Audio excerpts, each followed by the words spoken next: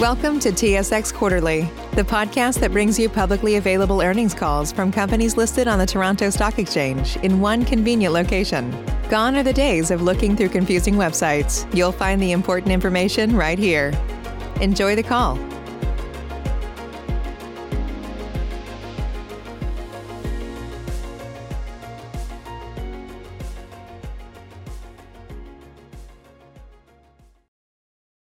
Ladies and gentlemen, thank you for standing by and welcome to the GFL Environmental Q2 earnings call. At this time, all participant lines are on mute. Please be advised that today's conference is being recorded.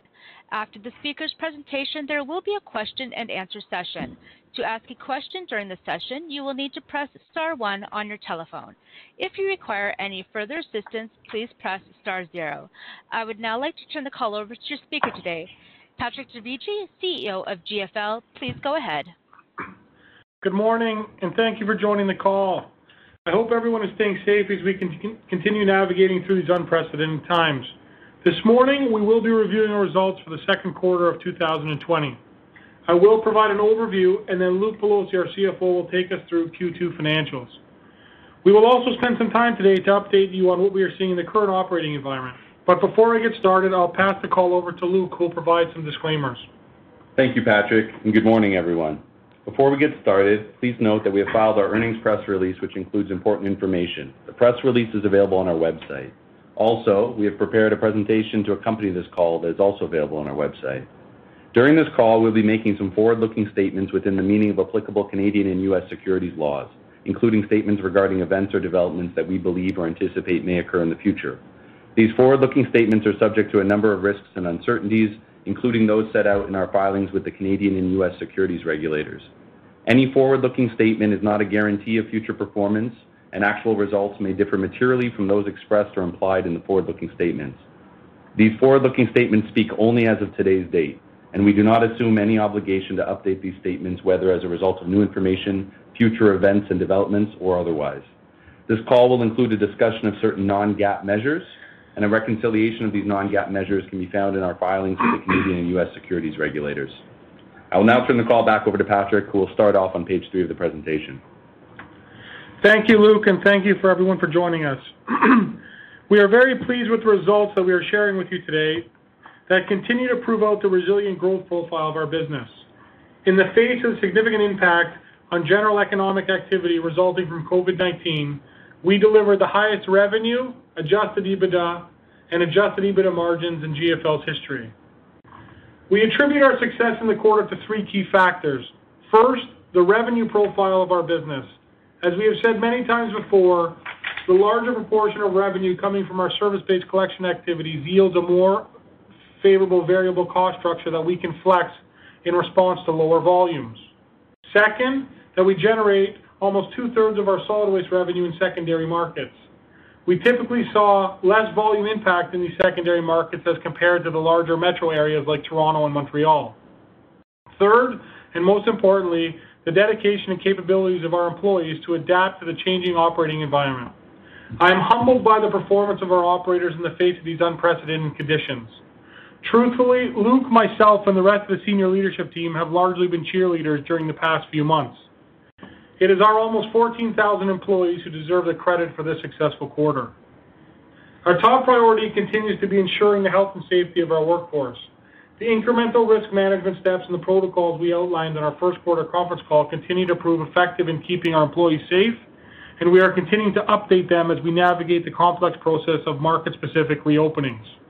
I remain inspired by the dedication of our frontline workers, and I once again extend my sincerest gratitude to them. In addition to the strong performance of our base business during the quarter, we were also able to get back onto the M&A front. In June, we announced that we've agreed to acquire the asset divestiture package resulting from the waste management and advanced disposal transaction. As we said in our announcement, we view this acquisition as a unique opportunity to significantly expand our U.S. footprint through acquisition of a high-quality, vertically integrated set of assets in both our existing and adjacent fast-growing U.S. markets. The asset package will also form a base for us to pursue synergistic tuck-in acquisitions while creating opportunities that we believe will allow us to realize meaningful synergies and earnings accretion over time. We have also restarted our tuck-in M&A activity, closing 2 small transactions in the quarter. We continue to maintain a robust M&A pipeline and will remain disciplined in our approach towards capital allocation. We have sufficient liquidity on hand to self-fund our M&A plans while maintaining leverage in line with our overall philosophy. And we continue to evaluate long-term financing opportunities as they present themselves. Turning to page 4 of the presentation, you will see a summary of the growth we achieved in the quarter. At the bottom left of the page, we have represented the flash April numbers we provided in Q1, and at the top left of the page are the figures for the entire second quarter. As we said in the first quarter, the impacts from COVID on our financial results varied greatly by market and were largely dependent on the characteristics of the rules of the shutdown that were imposed in each specific market. In our solid waste business, 4.1% of incremental revenue from price was offset by 8.3% of negative volume, mostly attributable to reduced volumes in our commercial and industrial collection business. Volumes in our residential collection business held up very well in the quarter. The relatively lower proportion of revenues that come from our volume-based post-collection activities mitigated the overall revenue impact from lower volumes at our transfer stations and landfills in the quarter. We temporarily paused the majority of our pricing initiatives during the quarter as we continue to work to support our customer base during these unprecedented times. We believe in nurturing long-term relationships with our customer base. In addition to working with our customers on service intervals and payment terms, we viewed the temporary pause in pricing as the right thing to do. We also experienced a negative CPI adjustment on one of our largest municipal residential contracts in the quarter. This particular contract has a pricing formula highly correlated to diesel pricing, which were significantly lower on the contract anniversary date, resulting in a negative price adjustment. Offsetting these price impacts was a higher net price for recycled commodities, largely driven by the sudden spike in OCC pricing that occurred at the beginning of the quarter. Looking at the reductions in volume in the quarter, the main driver was the timing and scope of regional shutdowns in each of the affected markets. We saw the greatest volume impacts in our Canadian primary markets, where shutdown orders were put in place earlier, lasted longer, and impacted a broader range of businesses that we service. Volumes in our secondary markets, as where I said earlier, we generate almost 2/3 of our solid waste revenues, were far less impacted. Looking at the 2 tables on page 4 of the presentation, you can see the indication of the trend we're seeing in volumes. The 8.7% organic decline in April was reduced by half for the quarter as a whole when you look at the underlying data. What you see is sequential improvements week after week and month after month. The service level decreases and suspensions that commenced mid-March and bottomed in mid-April have reversed and now form an encouraging trend line. July was better than June, and as markets continue to reopen and customers continue to re-engage, we expect the trend to continue to move in the right direction. Again, with the degree of uncertainty that still exists around how the reopening of the markets will take place and whether a new round or partial new shutdowns will be required in the fall and in winter months, it is difficult to forecast with a great deal of precision what the future holds. However, based on the current trends, with each day that passes, we are emboldened in our cautious optimism. Once again, when you're thinking about how these revenue impacts translate to margins, there are a few points to consider. First is the revenue profile of our business, with a larger proportion coming from our service-based collection activities. As I said earlier today, what comes with this revenue profile is a highly variable cost structure. Our relentless focus on optimizing collection routes has improved asset utilization and productivity. Parking trucks and reorganizing our workforce across our service offerings and business lines has saved dollars while minimizing the disruption to our employees. Our safety stats have also improved, and our absenteeism is at all-time lows. We did incur incremental costs in the quarter for the enhanced safety and hygiene protocols that I described earlier, but those costs were more than offset by the enhanced productivity. All of these factors, together with correspondingly lower disposal, R&M, and fuel costs that naturally flex down with the lower volumes, have continued to more than offset the impact of COVID-related volume reductions on our margins. The second point to consider is our focus on discretionary SG&A costs, where we eliminated substantially all travel and entertainment costs, and we postponed annual merit increases for salaried employees until Q4. We took these measures to avoid incremental headcount reductions and retain our highly engaged workforce to position us well for market reopenings. Finally, we have some macro tailwinds that have, and we believe will continue to mitigate impacts to margins. Commodity prices were up during the quarter, with the blended basket price being 40% over the prior year. Pricing has since come down, but we are still sitting at levels of 20% above the prior year. Diesel costs continue to be at historical lows, which can negatively impact fuel surcharge revenues and certain residential pricing, but on balance provide a net margin benefit over the prior year. And finally, FX rates continue to provide a favorable margin impact by translating the relatively higher margin U.S. business into Canadian dollars at a higher rate. The result of all of this was solid waste margins of nearly 31% for the quarter, 180 basis points increase over the comparable quarter last year, and a result far in excess of our expectations. Looking at soil and infrastructure, the business continues to demonstrate the success of our strategy as we realized 3.7% organic revenue growth compared to Q2 of last year, despite the disruption from government-imposed COVID mitigation measures in the Canadian markets where we generate most of our revenue in the segment. While the substantial majority of our larger activity projects deemed essential and therefore were able to continue during the quarter, we saw lower volumes for many of the small volume, high frequency soil remediation customers that we typically service, resulting from the temporary suspension of those customer soil remediation activities in response to COVID. With the market reopenings being rolled out across these impacted markets, we've started to see much of that volume return, following a similar sequential weekly trend and monthly trend to what I described for our solid waste business. Consistent with what we reported during the first quarter, our liquid waste business was our most impacted segment during Q2. On the used motor oil collection side of the business, reduced volumes being generated as a result of COVID-related shutdowns continue to negatively impact revenues. Collected volumes were down 30% compared to the prior year, while volumes sold were down 45%, or 30% after adjusting for a bulk sale in the prior period, reflecting reduced demand tied to the temporary suspension of certain customers' operations in response to COVID. While we anticipate the volume trends to continue improving in the back half of the year, we expect volumes to remain significantly below prior year as system-wide inventory levels take time to normalize. It should be noted that the current situation is entirely a volume story, as net UMO pricing is now flat to better than the prior year as a result of incremental charges for oil that are significantly higher this year than last. Regarding the core industrial service component of our liquid business, as we had previously said, many of our customers were deemed non-essential and had to temporarily shut down. While we have seen an increased level of customer engagement over the past 2 months, we expect that some of the customers will reduce spending on certain of our services as a part of the COVID mitigation measures, and these actions will continue to provide volume headwind in the back half of the year. On balance, while current data highlights continued sequential volume improvements, we anticipate the overall pace of the volume recovery in liquid waste to be a little bit more tempered than we are seeing in our solid waste and our soil business. I will now hand the call over to Luke to walk through in more detail the financial results for the quarter, and then turn it over to the operator for questions. Thanks, Patrick. Turning to page 5, we've provided a summary of results by operating segment. In solid waste, core price and surcharges drove 3.7% revenue growth as compared to 4.9% in the first quarter of this year and 4.4% in the prior year comparable period. As we've told you, our pricing activities are front-end loaded, and this year's plan anticipated a step down in pricing levels throughout the year.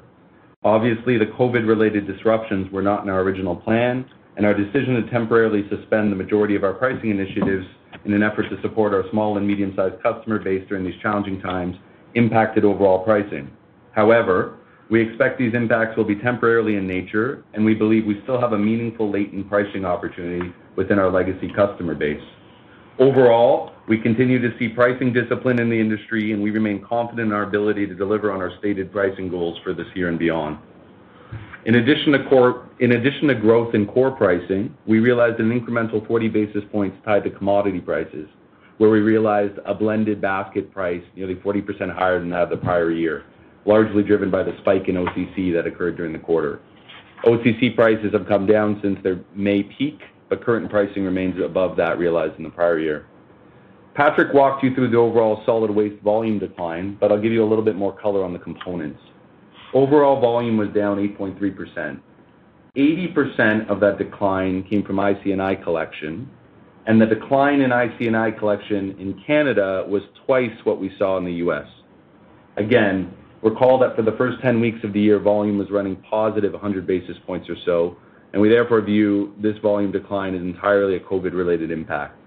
As Patrick said, however, the sequential trend line continues to move in the right direction. Solid waste adjusted EBITDA margin was 30.6% for the quarter, the highest margin we've ever reported, and a 180 basis point increase over the same period in the prior year. Obviously, a lot of moving parts in the quarter, but the key components of the margin walk include a 110 basis point benefit from lower diesel costs and a 25 basis point benefit from higher commodity pricing. Offsetting these macro tailwinds were 50 basis points of decremental margin from incremental COVID safety costs, 30 basis points from incremental COVID-related bad debt expense, and a 40 basis point net drag from acquisitions, a decrease primarily attributable to Canadian tuck-in acquisitions that have yet to achieve their anticipated margin profile. Excluding these items, the base solid waste business drove nearly 125 basis points of organic margin expansion over the prior year, despite the decremental impact of COVID volume declines, a testament to the effectiveness of our team's ability to manage our cost structure through the volume decrease, as well as the positive impact of our previously communicated pricing and procurement initiatives. Looking at soil and infrastructure, the key message here is around the margin impact of the change in business mix. The volume impacts we saw were primarily related to our small volume, high frequency soil remediation customers, which typically generate highly accretive revenue due to the relatively fixed cost structure of our soil remediation facilities. We have started to see these customers return as markets reopen, and while there will likely be continued margin pressure in the third quarter, we expect the margin profile of the business will return to the historical trajectory in subsequent quarters. Our liquid waste business was most impacted segment during the quarter. Patrick spoke about the changes to the top line, driven by a combination of lower sales volumes of UMO and a reduced activity in our core industrial services business. UMO selling prices were down approximately 30% across the network, from approximately 30 cents per liter in the prior period to 20 cents per liter during the quarter. However, the net charge for oil was approximately 10 cents during the quarter, compared to roughly nil in the prior period, resulting in a flat net selling price period over period. Collected volumes were down approximately 30%, and volumes sold were down 45%, or 30% when normalizing for a bulk sale in the prior period. Our commercial and industrial collection volumes were also down approximately 15%, as many of our customers were deemed non-essential and had to temporarily shut down or reduce activities.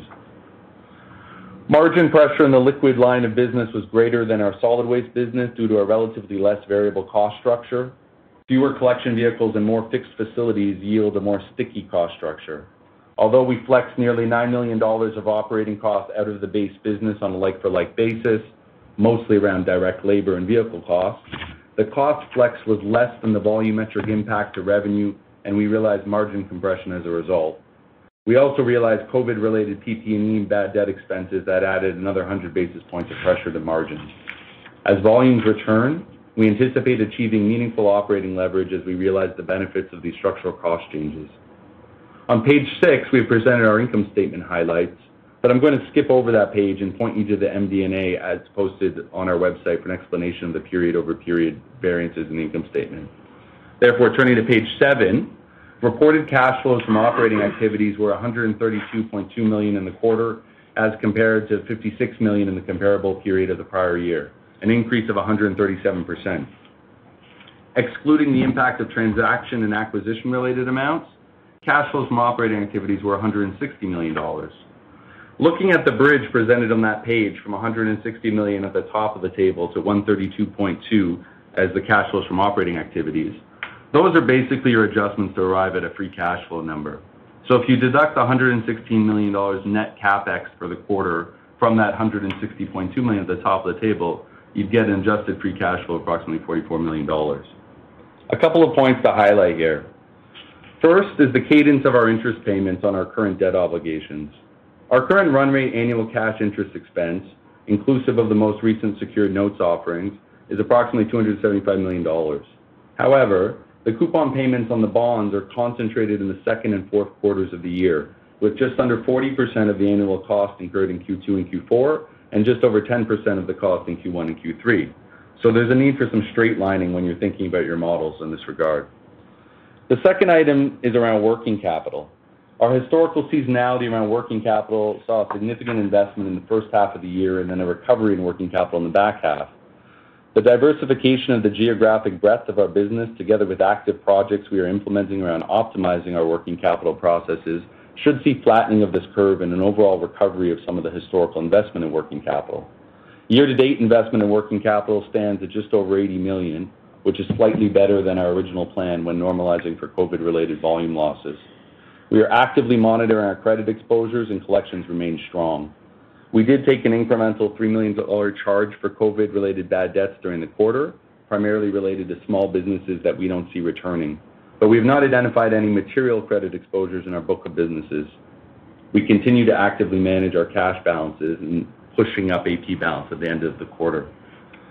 When thinking about the back half of the year, the original plan was to recover in excess of the first half investment and see working capital contribute positive $10 to $20 million of cash flow for the year.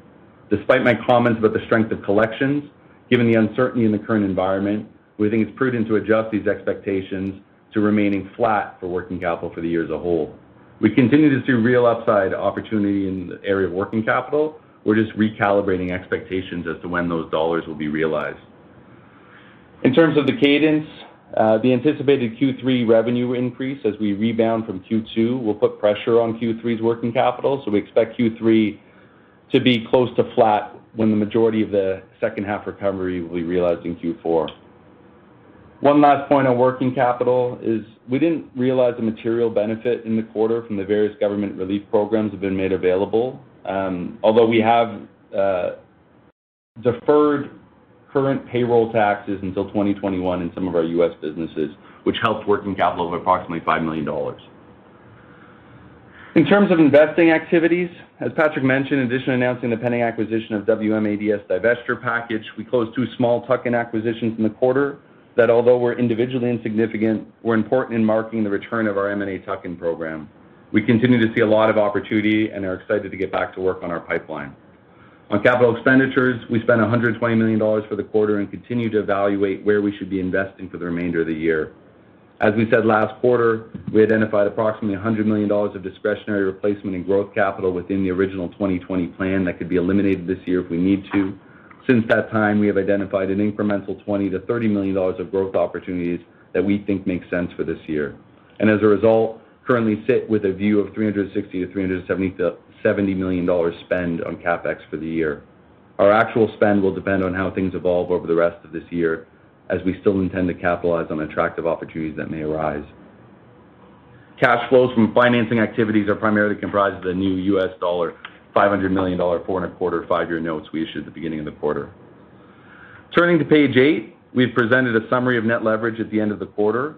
As a reminder, although substantially all of our long-term debt is denominated in U.S. dollar and is hedged to Canadian at fixed rates, for financial reporting purposes, our U.S. dollar-denominated debt is revalued to Canadian dollars at the FX rate at the end of the period. During periods of foreign exchange volatility, we may realize non-cash foreign exchange adjustments on our balance sheet that are in excess of the foreign exchange fluctuations realized in our P&L. The foreign exchange rate was 1.36 at quarter end as compared to 1.3 at year end, a change that resulted in incremental $245 million of long-term debt recognized on our balance sheet. To facilitate a comparison of net leverage to the amounts that were presented as part of the IPO roadshow, we have presented our quarter-end long-term debt balances translated to U.S. dollars using the 2019 year-end foreign exchange rate, which you can see in the middle column on that page yields a net leverage amount of just over 4 at the end of the quarter. When you think about how cash flow and leverage should play out over the balance of the year, we should incur an additional $140 to $150 million of CapEx and approximately $145 million of cash interest costs in the second half of the year. If you layer on the conservative assumption of working capital ending the year as cash flow neutral, you get to a free cash flow number somewhere between $275 and $300 million for the back half of the year, depending on your views of where we end up in terms of EBITDA. Applying that free cash flow to the balance sheet would yield year-end leverage levels in the low 4s at today's FX rate. The bridge I just walked through on free cash flow and leverage is excluding the impact of the WMADS transaction. We currently have sufficient available liquidity between cash on hand on our revolver to fund the transaction without securing incremental financing. and doing so would raise leverage levels approximately half a turn over the numbers I just walked through on a pro forma basis. We believe this outcome is consistent with our stated goals around leverage and does not preclude us from continuing to execute on our M&A. That's the review of the quarterly results for the period, and with that, I'll now turn the call over to the operator to open the line for questions. At this time, we will be conducting our question and answer session. In order to ask a question, please press star, then the number 1 on your telephone keypad. In order to allow for as many questions as possible, we ask that you please limit your questions to 1 question with 1 related follow-up. You may then re-enter the queue for any additional questions. Your first question comes from the line of Hamzah Mazari with Jefferies. Hamzah, your line is open. Hey, good morning. Thank you. My first question is just on pricing. I realize pricing was a bit weaker due to COVID, but how do you think about the sustainability of long-term pricing? Is it closer to 4.5%, 5%, or is it closer to 3.5%? As you look forward in a normalized environment, I realize historically you were building route density, focused on M&A and integrating assets, and then there was this little bit of a pricing catch-up, and we saw Q1 pricing very strong. How do you think about just normalized pricing, going forward when we come out of COVID eventually? Yeah, so good morning, Hamzah. It's Luke. I think what we have said for our plan and our model going forward, we were targeting sort of 3.5% to 4% pricing. We thought that was the right level and a sustainable level for us to be able to continue on our volume growth expectations, as well as achieve the pricing we need to sort of cover our internal cost inflation and drive the margin. So what we said is, in addition to that, we had this sort of latent pricing opportunity that we'd be harvesting over the sort of 12 to 18 months, which would drive, on the short-term basis, pricing in excess of those levels, but really living in that sort of 3.5 to 4 was where we wanted to play. So what you saw in Q1 was the rollover effect of last year's sort of latent catch-up opportunities, a lot of which was done in April of last year. We started harvesting across our Canadian legacy book of business. So you had the benefit of that, plus just regular way Q1 price increases for this year. Q2, as we mentioned, we paused a lot of those pricing initiatives in light of the sort of backdrop. And, into Q3, we've continued to be very tempered. We have started implementing in certain situations, but still a more tempered approach. So I think what you're going to see, which is consistent with what we said in Q1, is throughout the year, the PIs would step down after the Q1 high of 4.9 and end the year somewhere in the 4s range. And again, going forward, when we look at our existing book, we think that's a sustainable level for the sort of midterm. Again, that's sort of 3.5 to 4% on a recurring run rate basis. Gotcha. Very helpful. And my follow-up question, I'll turn it over, is I may have missed it, but could you talk about what you saw in July, either from a revenue perspective? I know you mentioned sequential activity increases, since the April bottom, but just any color, what you're seeing in July in your markets, that'd be helpful. Thank you. Yeah, I mean, from our perspective, it's been an interesting chart to watch as we sort of gone through this. As the shutdowns, as things started opening up, we saw a fairly large spike in revenue, and then that sort of flatlined because there was sort of a bunch of pent-up work that needed to get done, and then things sort of tapered off a little bit, but then you sort of look at the trend now. The last sort of 3 weeks, post, I would say, the July long weekend, we've seen, the business significantly uptick and is trending much closer to budget than we've been for the whole year. So, all signs are pointing in the right direction. I mean, there's a lot of noise in media, watching CNN and Fox News about what's actually happening in the world. But I can tell you on the street, I think people are going about their life and trying to get back to normal as quickly as possible. But we are seeing those trends trend much closer to budget. Similar to what we saw through April through June, we continue to see those upticking closer to budget now for the last sort of 3 weeks from week 28 through 30. Great. Thanks so much, guys. Thanks, Hamza. Your next question comes from the line of Walter Spracklin with RBC Capital Markets. Walter, your line is open. Yeah, thanks very much, operator. Good morning, everyone. Just want to focus a little bit on as volumes start to rebound, and you've seen that since April. Incremental. I mean, have the incremental margins come in as expected, or are you seeing the need for additional costs to come back a little bit quicker? Is traffic levels on the streets causing some pressure there? Any of the things that might have artificially benefited you during COVID-19 from a cost perspective? Is there anything unexpected coming back on that cost view here as volumes return?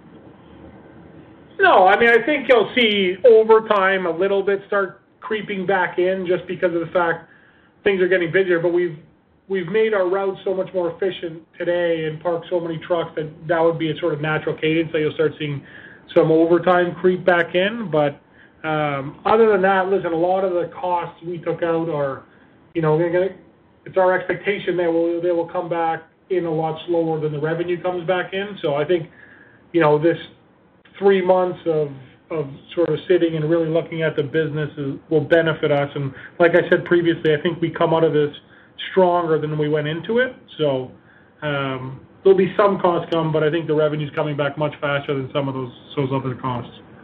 Makes sense. Okay, and then turning to your tuck-in, you were indicating in your prepared remarks that you're re-engaging your tuck-in program.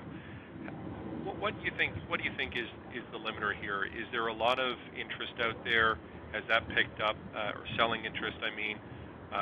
Or are you more mindful? I think your results have demonstrated that you can certainly tolerate higher debt levels through a cycle. How do you look at your balance sheet capacity and square that off with the willingness for sellers out there today?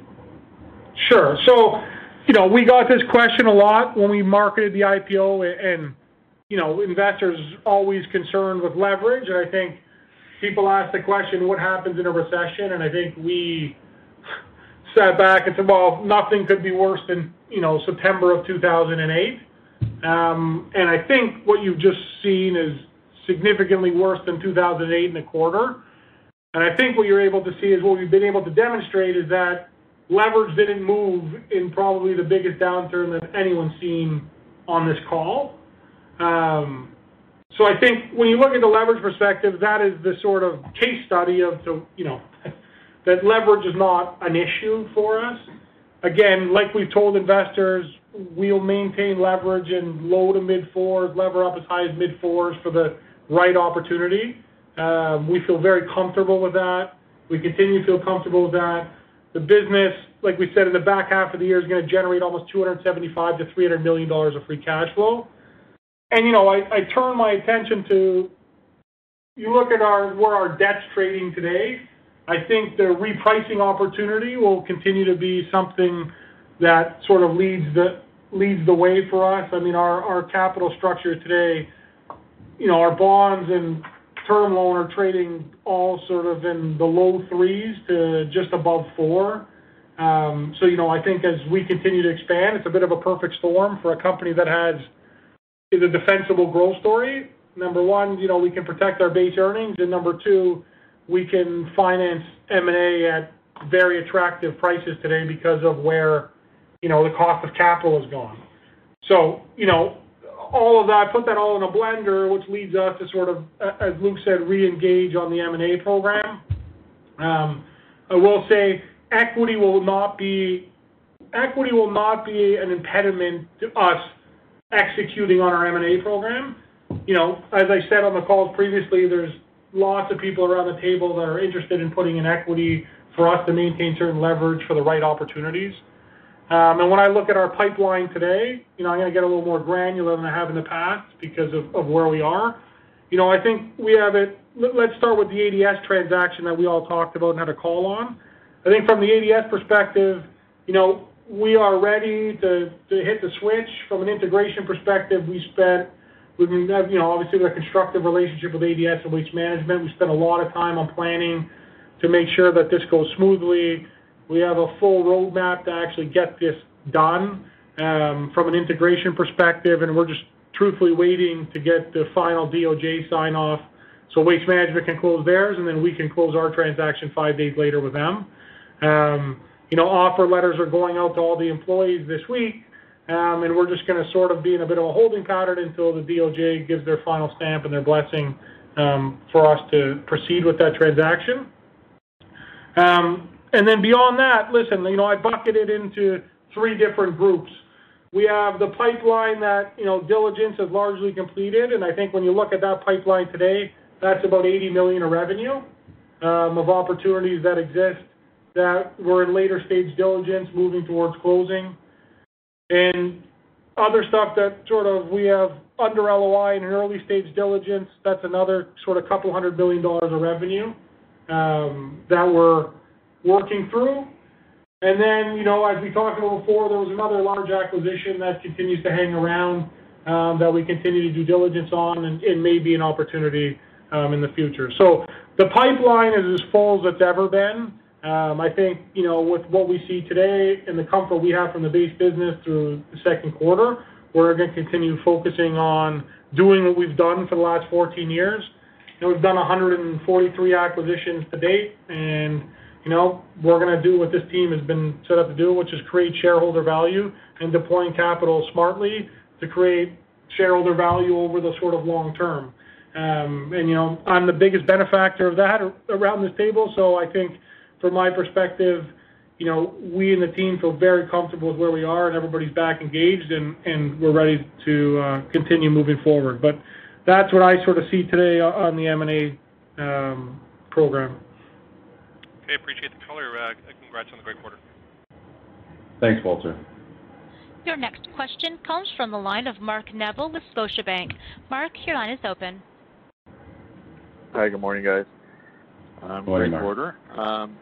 First, maybe just on the business itself, maybe you can just speak to some of these primary markets in Canada, sort of where they're at in terms of sort of getting back to budget or getting back to close to normal, whatever you want to call it, and then within the U.S., again, we're seeing resurgence in certain states. Maybe we have some footprint. If there's any sort of impact, or if you've seen any noticeable change in trends in those parts or regions of your business. Outside of, I would say, really Montreal, Toronto, and Vancouver, the markets were far less impacted. I still look at the large primary markets, Toronto, Montreal. Montreal, is tracking actually 101% of budget through, July. So again, they've recovered. How much of that is sort of pent up, and are you going to see that little dip after the work gets done? I don't know, but it seems to be moving much better. Toronto, it's again a bit of the revenue mix. We do a lot of work in the downtown core in Toronto, so again, office buildings, etc. So that's been, I think, slower to come back, and I still think is off, 10+%, and I think the same in Vancouver. We're still off sort of 10+%, but as we enter into these phase 3 stages now, and hopefully people start getting back out, that those are going to recover quicker. And the secondary markets have largely been on plan for the last sort of 6 weeks. So I think we're moving in the right direction. Obviously, if there's incremental shutdowns that happen, we can't control that, but where we sit today, things are all trending right back to where we thought they would be. Okay. In the U.S., any impact or from sort of a resurgence in certain geographies of COVID cases? We're seeing a little.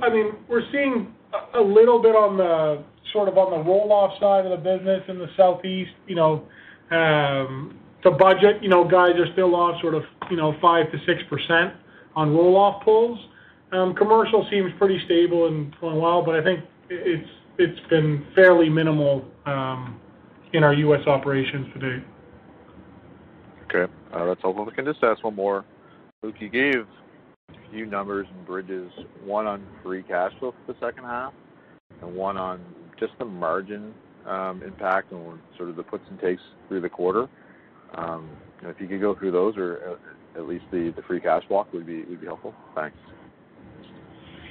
Yeah. So, Mark, in terms of the free cash flow, what I gave were the sort of components of the sort of costs, and we haven't come out and said a EBITDA number, but I mean, I think during the year pre-WM, with the COVID reduction, people's numbers were sort of 1040 to 1050 of EBITDA for the year.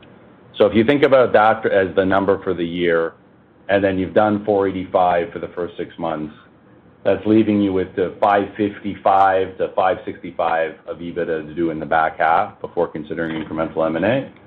So from that, if you take off 150 for CapEx, take off 145 for interest, if you assume working capital gets back to flat, which I think there's a little bit of upside on, but assume it gets back to flat for conservatism, that's you add 80 in the back half of the year. And then, deduct 50 for all the sort of other sort of loose ends, odds and sods. That's basically getting you to a adjusted free cash flow number for the back half of the year, somewhere between $275 and $300 million. Okay. That helps. And sorry, maybe just sorry to sneak one last. Patrick, you said 80 million revenue offer late stage diligence. Yeah. Maybe just remind us sort of, what you consider late stage. Just sort of curious how close or how far away they may be, and versus the couple $100 million at early stage. Yeah, I mean, from our perspective, that's stuff that'll close over the next sort of 2 to 3 months. Could be quicker. I'm just taking the conservative that, and some of that other $200 million will close this year for sure as well. So I think we're very sort of well positioned, and like we talked about previously, we talked about 2 larger opportunities. One's been done, and there's potentially one other one. We continue to work through that as well. So I think we're set up very favorably here. When you sort of look at those numbers Luke just talked about and sort of look at some of the analyst consensus numbers for 2021, I'm sort of looking at what the consensus numbers are showing, like, $1.25 billion to $1.3 billion of EBITDA for 2021. I think, from our perspective, that number is very reasonable, and I think if some of the stuff crosses like we're talking about, the number will be in excess of that, but it'll be M&A dependent. But I think we're very comfortable with sort of the base business and where we are, and there's upside to the base business as well as upside to the M&A case that we've discussed previously. We've been conservative, previous to this, but I think there's no reason to sort of sugarcoat it. That's what we're expecting, that's what we're seeing, and I think that's where you're going to see us deliver over the balance of the year and into sort of Q1 of next year, and I think we're just setting ourselves up very favorably for that. Okay, that's very helpful. Again, great job managing through this. Thanks, Mark. Your next question comes from the line of Michael Hoffman with Stifel. Michael, your line is open. Hey, Patrick, Luke, thanks for taking the questions.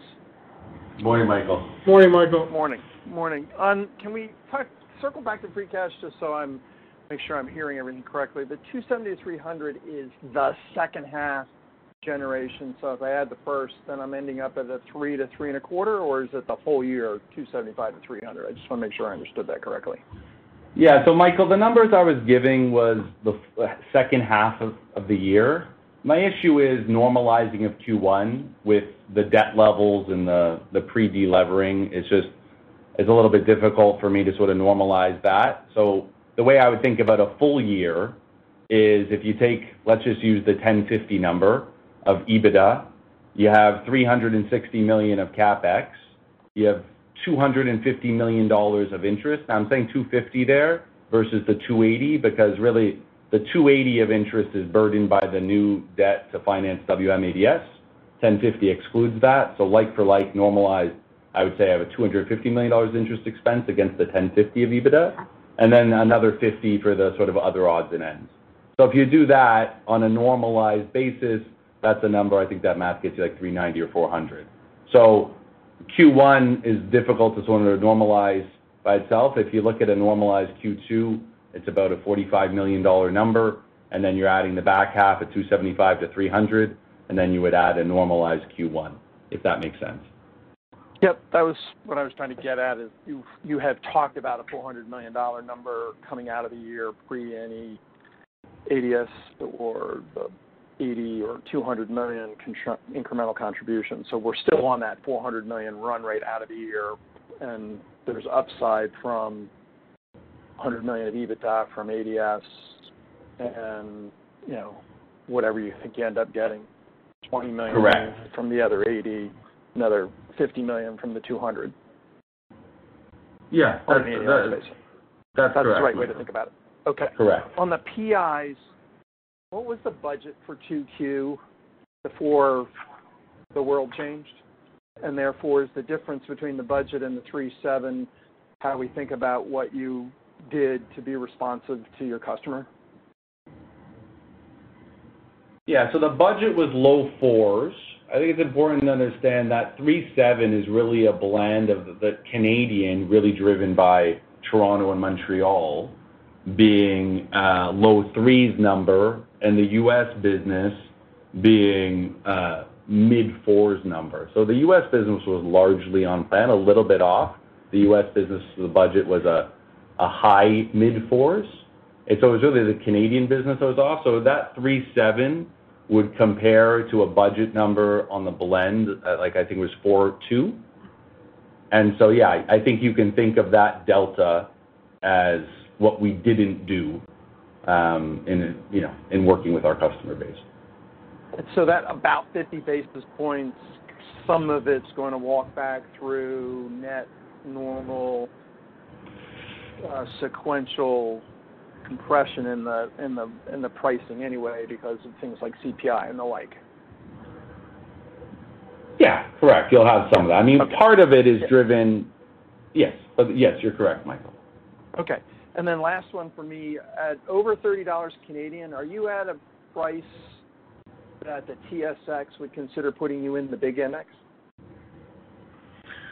I mean, there's no guarantees. I think we'll in TSX 60 inclusion would, if we were going to be indexed, would come in December. That's the next available entrance point for us. So we would know. I don't know.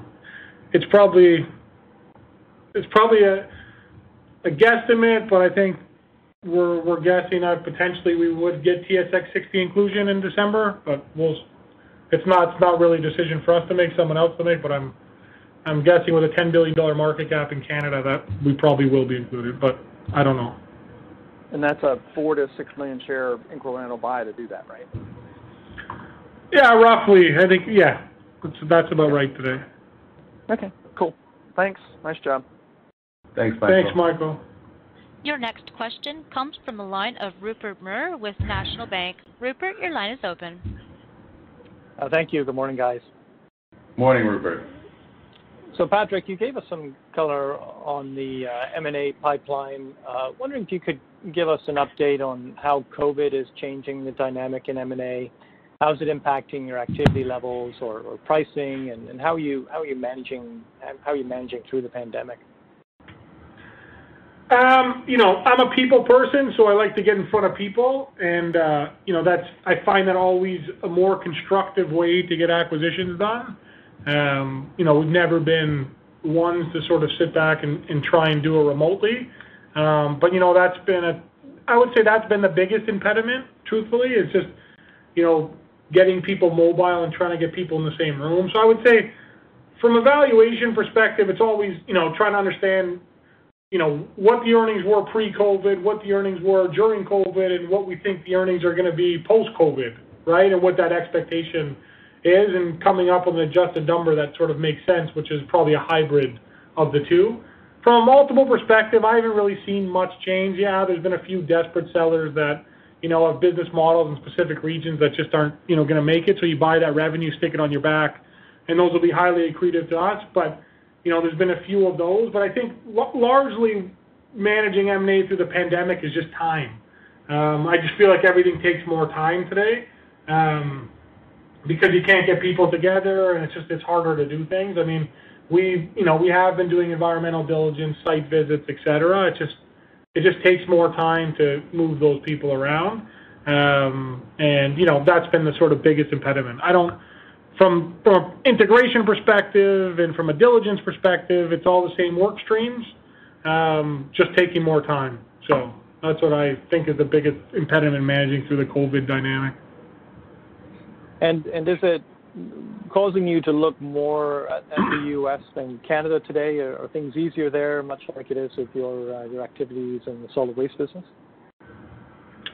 I wouldn't say that. I mean, listen, Canada's a great place to be today given the number of COVID cases. So I think there's more angst around people traveling to certain parts of the U.S. just given sort of some of the outbreaks. But I think, you know, again, as I've said before and I've said in the past, the number of acquisitions we do will probably still be more weighted to Canada, but they're significantly smaller than I would say the revenue weighting to the U.S. So, 60% of our deals will probably still get done in Canada, 40% in the U.S., but on a volume and a revenue basis, it'll be significantly more weighted to the U.S. just given the size of the opportunities in the U.S. Great. I'll leave it there. Thank you.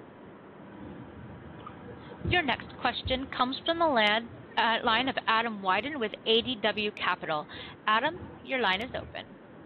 Hey guys, congratulations on a great quarter. I just kind of wanted to sharpen your answer on the M&A pipeline. I guess the last few years, you guys have done very quickly. Obviously, I guess you went from 0 to whatever $1.3 billion in 13 years.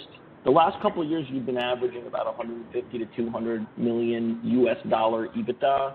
Now, obviously, the COVID has slowed down the M&A pipeline for all businesses, I guess with the exception of the internet. So obviously the pipeline you have today is probably not necessarily reflective of kind of a pipeline in a normalized year. I mean, can you try and edify, like, if you think that it's possible that you could do 125, 150, 200 million of US dollar EBITDA, kind of for the intermediate term once things kind of normalize in terms of M&A? Yeah, I mean, I don't know if I'd characterize as this. I think we had a pause, but if you take into consideration the sort of waste management acquisition at, called 95 to 100 million of EBITDA, and then layer on the other opportunities I'm talking about, I think, you get back to that number. I think so. This year, I think will be another outsized year. Anything is possible. I think from our perspective, like I said, we've acquired between 100 and 200 million of EBITDA a year for the last, as we've said on the last 3-4 years. So is it impossible? No. Is it very possible? Yes. I mean, we haven't modeled that because we've taken the under-promise and over-deliver approach. But from our perspective, that's what we've done the last 4 years. So no, I don't think that's a stretch. Okay, let me follow up with something else.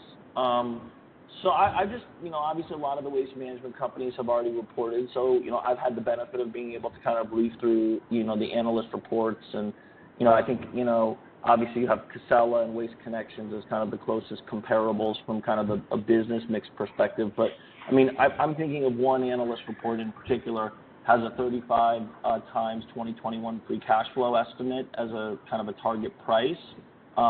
If you look at the consensus numbers for this specific company, Casella is trading at roughly 40 times levered free cash flow. So if I kind of back out kind of free cash flow in Canadian dollar of roughly 600 million in 2021, and then obviously going to 700 plus in 2022, I put a 40 multiple on 600. That's 24 billion Canadian, and I own the Yankee stock, right? But if I multiply that by 71 cents on the dollar, that gets me to a 17 billion US dollar market cap divided by 314 million shares.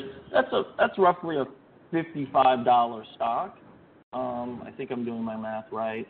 And obviously more going forward, as you kind of get the benefit of a full year of refinances into 2022. How do you think about that disconnect? I mean, Casella is taking them 30 years to get to 150 million of EBITDA. and you've effectively gone in 13 years from 0 to $1.4 billion in Canadian, and clearly, you're not stopping. You did the advanced disposal deal. You obviously are on the hunt for these $100+ million EBITDA deals. I mean, what do you think is going on? I mean, what is it that the sell side likes about Casella, that they don't like about you? I mean, you're doing it. They're just kind of doing nothing. They're telling people they're going to stop doing it. Yeah. I mean, I've said this in the past. I can't control the stock price, and I can't control what other people write about the company. What I can do is control how we operate the company and how we create significant amount of shareholder value over the sort of foreseeable future. I mean, this is a marathon, not a sprint.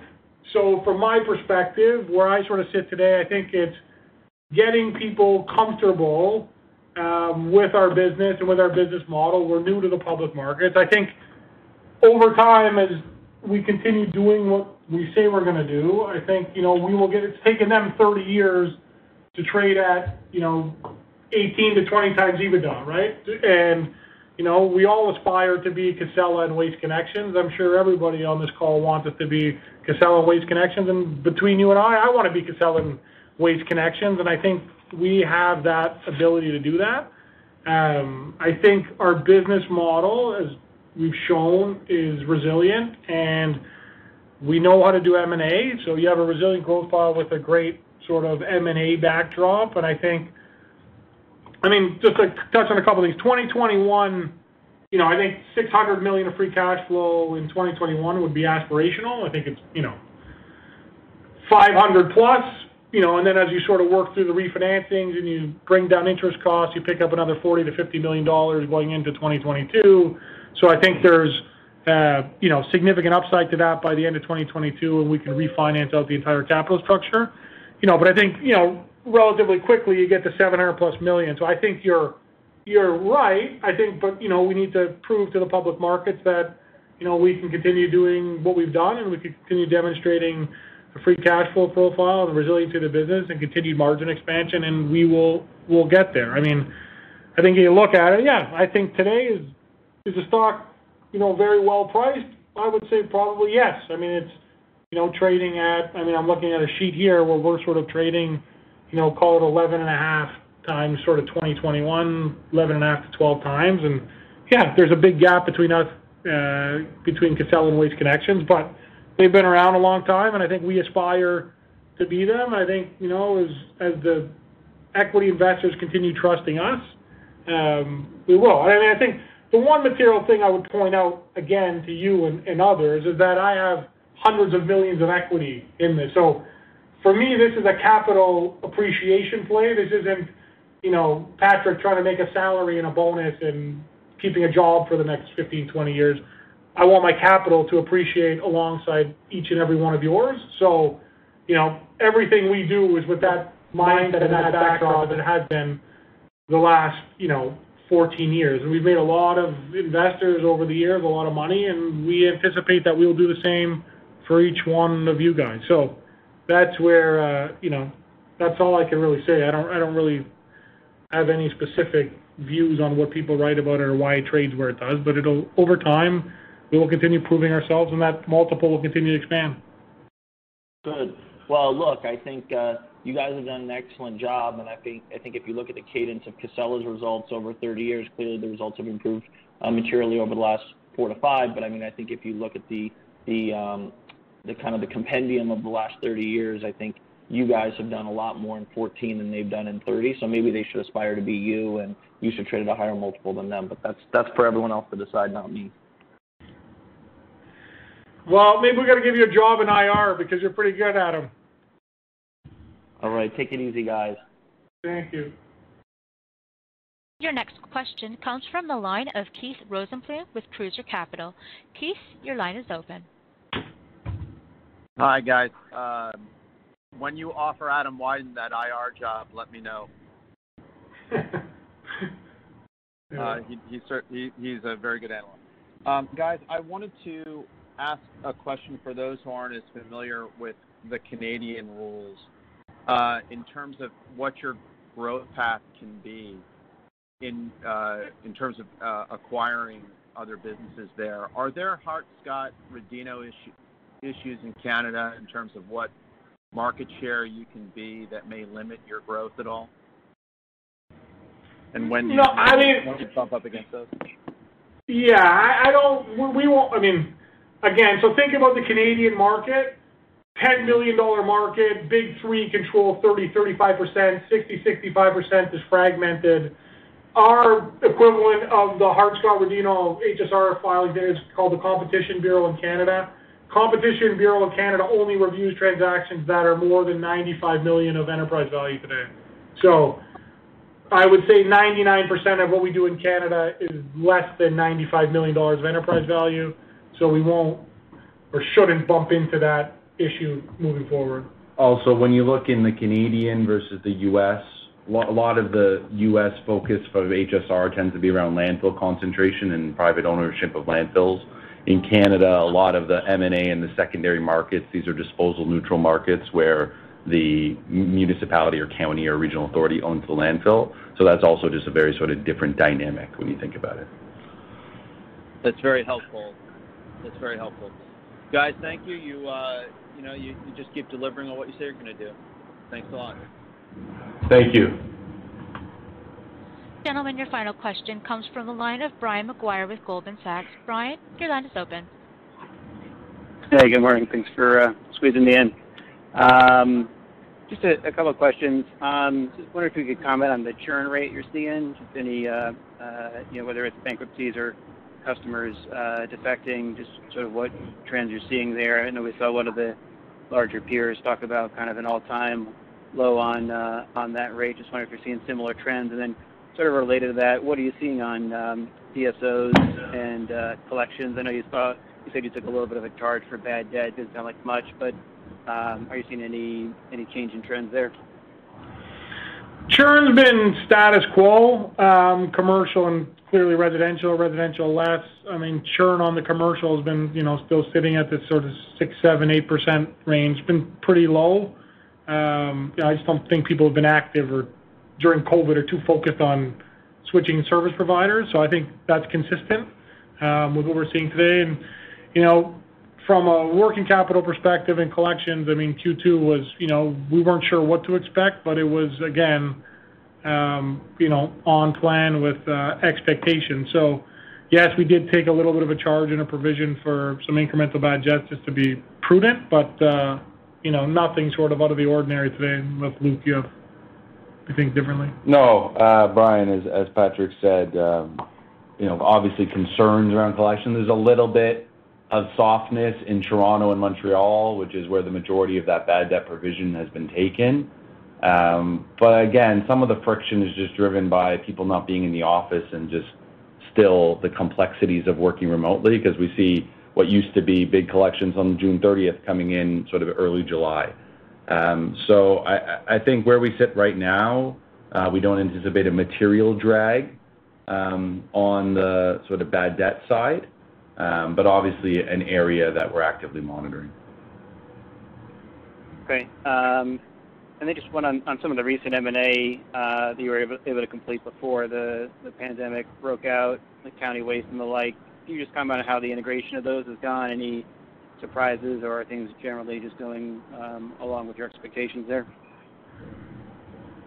I'd say along with the revised expectations associated with COVID, and what I mean by that is we paused on bringing them on to some of our financial systems, just because in doing so we like to have our boots on the ground training with folks there. We feel that yields the best results, and so we've paused some of that and are just translating their results from their system into ours. But operationally, in the plan and the integration from an operational perspective, I'd say has gone, completely as expected. Some certain outperformance, particularly when we started thinking about what the COVID-related adjustments should have been for those businesses. So I think very, very pleased with how that's come together in the face of the COVID-related disruptions. Okay. And Luke, I think I heard you say that the lower diesel costs, I think you said they were 110 basis point benefit for margins that year over year. Is that right? And And just remind me how long you get to keep that for. You get to, I think on the residential contracts, you keep it for some time, but commercial, you pass it through pretty quickly. Is that right? Well, I mean, that's part of it. Like, if you think about where some of our latent pricing opportunity in Canada is, around surcharges and customers we don't have surcharges with. So meaning, you're not getting a surcharge, but also not sort of necessarily passing it back. So yeah, it was 110 basis points for the year benefit on those residential contracts that, reset at their anniversary date. Yes, you'll give some of that back. But on balance, lower diesel. If you think about the residential book of business, if we have $1 billion of residential revenue, you have a large subscription book of business in the U.S. You have a bunch of U.S. contracts that have been decoupled from CPI. So you're left with, call it, $400 million or so of revenue that really has a sort of true CPI type link. And so I think on balance, the lower diesel costs, today we're sort of 30% less on diesel year over year. On balance is still a net benefit.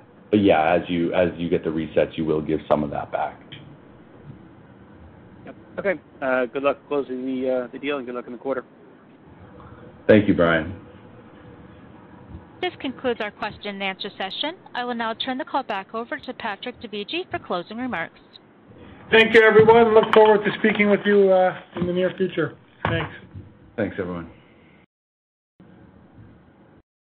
Ladies and gentlemen, this concludes today's conference call. Thank you for participating. You may now disconnect.